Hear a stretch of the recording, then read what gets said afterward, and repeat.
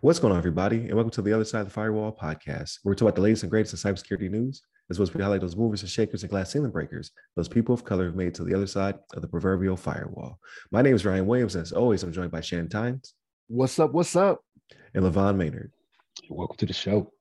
What is going on? Definitely continue to tune in. Monday and Tuesday are topics, Wednesday's discussion. No Ask Us SP this week, but Friday, the weekly rundown. We talk about everything else except for cyber, right? So you want your cyber, that's Monday through Wednesday. You want to talk about movies, games, all that good stuff, that's on Friday. So definitely continue to tune in. We appreciate your patronage.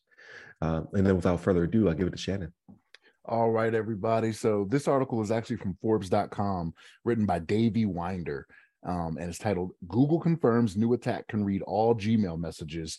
Iran accounts targeted. So what this was a report from Google's threat analysis group. Their tag says that there's an espionage threat group that's backed by the Iranian government. They believe it's backed by the Iranian government that has a new tool called HYPERSCRAPE that's been used to successfully hack a small number of Gmail user accounts. The group goes by the name of, don't let this fool you, Charming Kitten is the name of the group, right? So don't let that fool you, right? And even in the article, this is funny. It says, although this cat is far from charming and has very sharp claws, it would appear. I was like, oh, good play there, Davey. Good play. But yeah, the report confirms that the tool is called HYPERSCRAPE, and it's used to steal user data from Gmail, Yahoo, and Microsoft Outlook accounts, right? So I know Gmail. There's a lot of folks out there that use Gmail, right? So this has a can have the effect of affecting a lot of users out there, right? Because Gmail is probably one of the most popular, them and Microsoft Outlook accounts out there that people use. But one of the things they mentioned in the article, though, is that in order for this to actually take place, they do have to actually have access to credentials, right? So it's one of those things where if you're to that point anyway, you're already got, right? Like if they already have access to your credentials and things of that nature, it's pretty much game over anyway, right? And one of the things they say to help this, right, Levon, I know you're gonna like this, right? You're gonna like this. They say, hey, two-factor authentication, right? Like that's what they say. Say, hey, this is the way to combat this, right? Like you like your multi-factor, right? So yeah.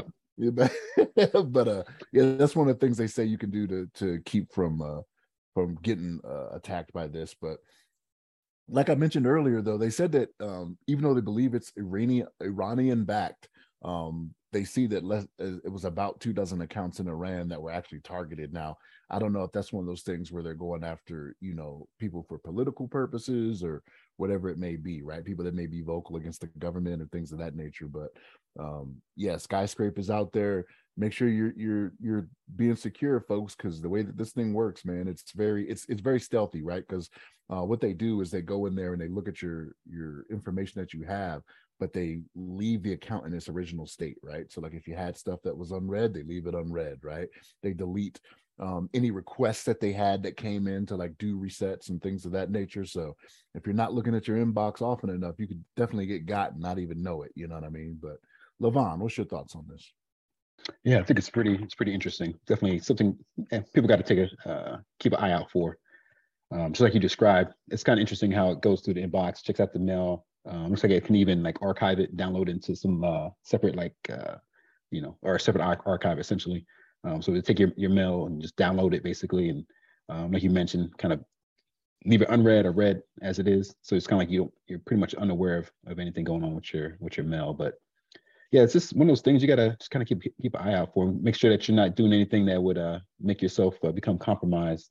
I mean, obviously you should have some sort of virus scanner or something on your computer. I'm hoping that a lot of these security mechanisms we have in place nowadays are able to kind of identify this vulnerability or this like hacking tool.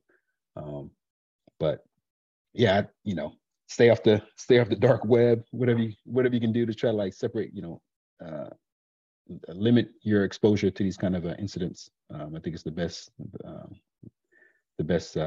suggestion I can give. But I'll turn it over to you, Ryan. Go ahead. I'm sorry. So how will I find hitmen to take out my enemies if I can't get on the dark web anymore? Right.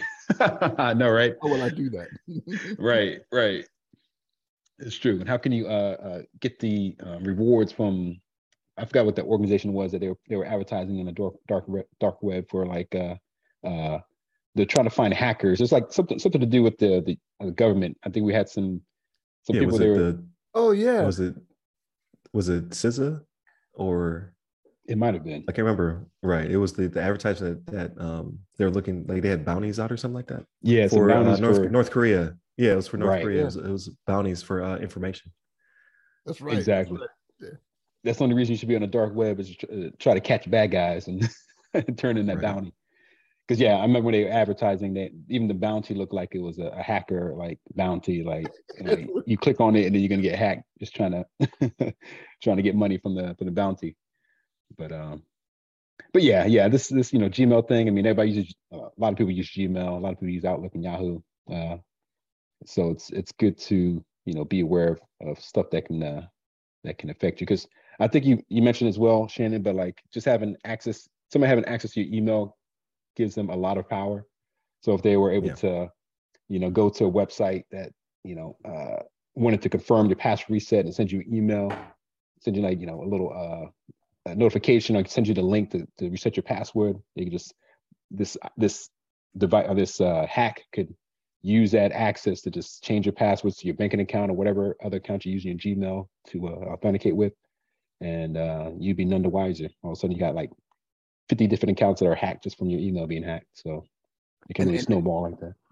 And then they delete those emails. So like delete those emails right after they so. change your password, delete the emails that said password change or whatever, and then you've gotten Right. So Ryan, what you think about this one? I think you guys hit it on the head. So it's very small risk of most people being exploited by HYPERSCRAPE, right? It's very targeted. It's targeted, like Shannon said, it's probably targeted at maybe journalists or political dissidents or something of that nature, like because of how small of a population is being hit with it. But still, like someone could take this and weaponize it to a larger extent.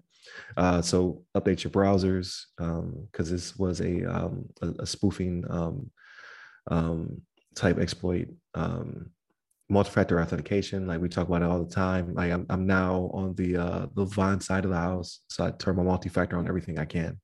Luckily, I don't work in a skiff or something, because that would be a nightmare. But it keeps you from being exploited, right? Like you have just another layer of protection to keep you from losing your accounts. And like I don't even know how many Gmail accounts I have, right? You open up a Gmail account for every YouTube account you have, or like the podcast now has its own Gmail account that I never check, but I have a lot of them. So if one were to be compromised, I'm pretty sure the vast majority of them could be compromised as well. So just things to look out for, to keep yourself safe, and not be exploited in this way, not have potentially your PII stolen and things of that nature. Because we keep a lot of things in emails. Like I even archive files in my emails.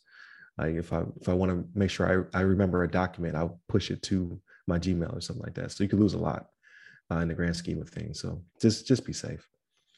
With that being said, definitely continue to tune in throughout the week. So Monday, Tuesday are topics, Wednesday's discussion, and then Friday, everything else. So I think we've all absorbed a lot of content this week, so it should be a good conversation.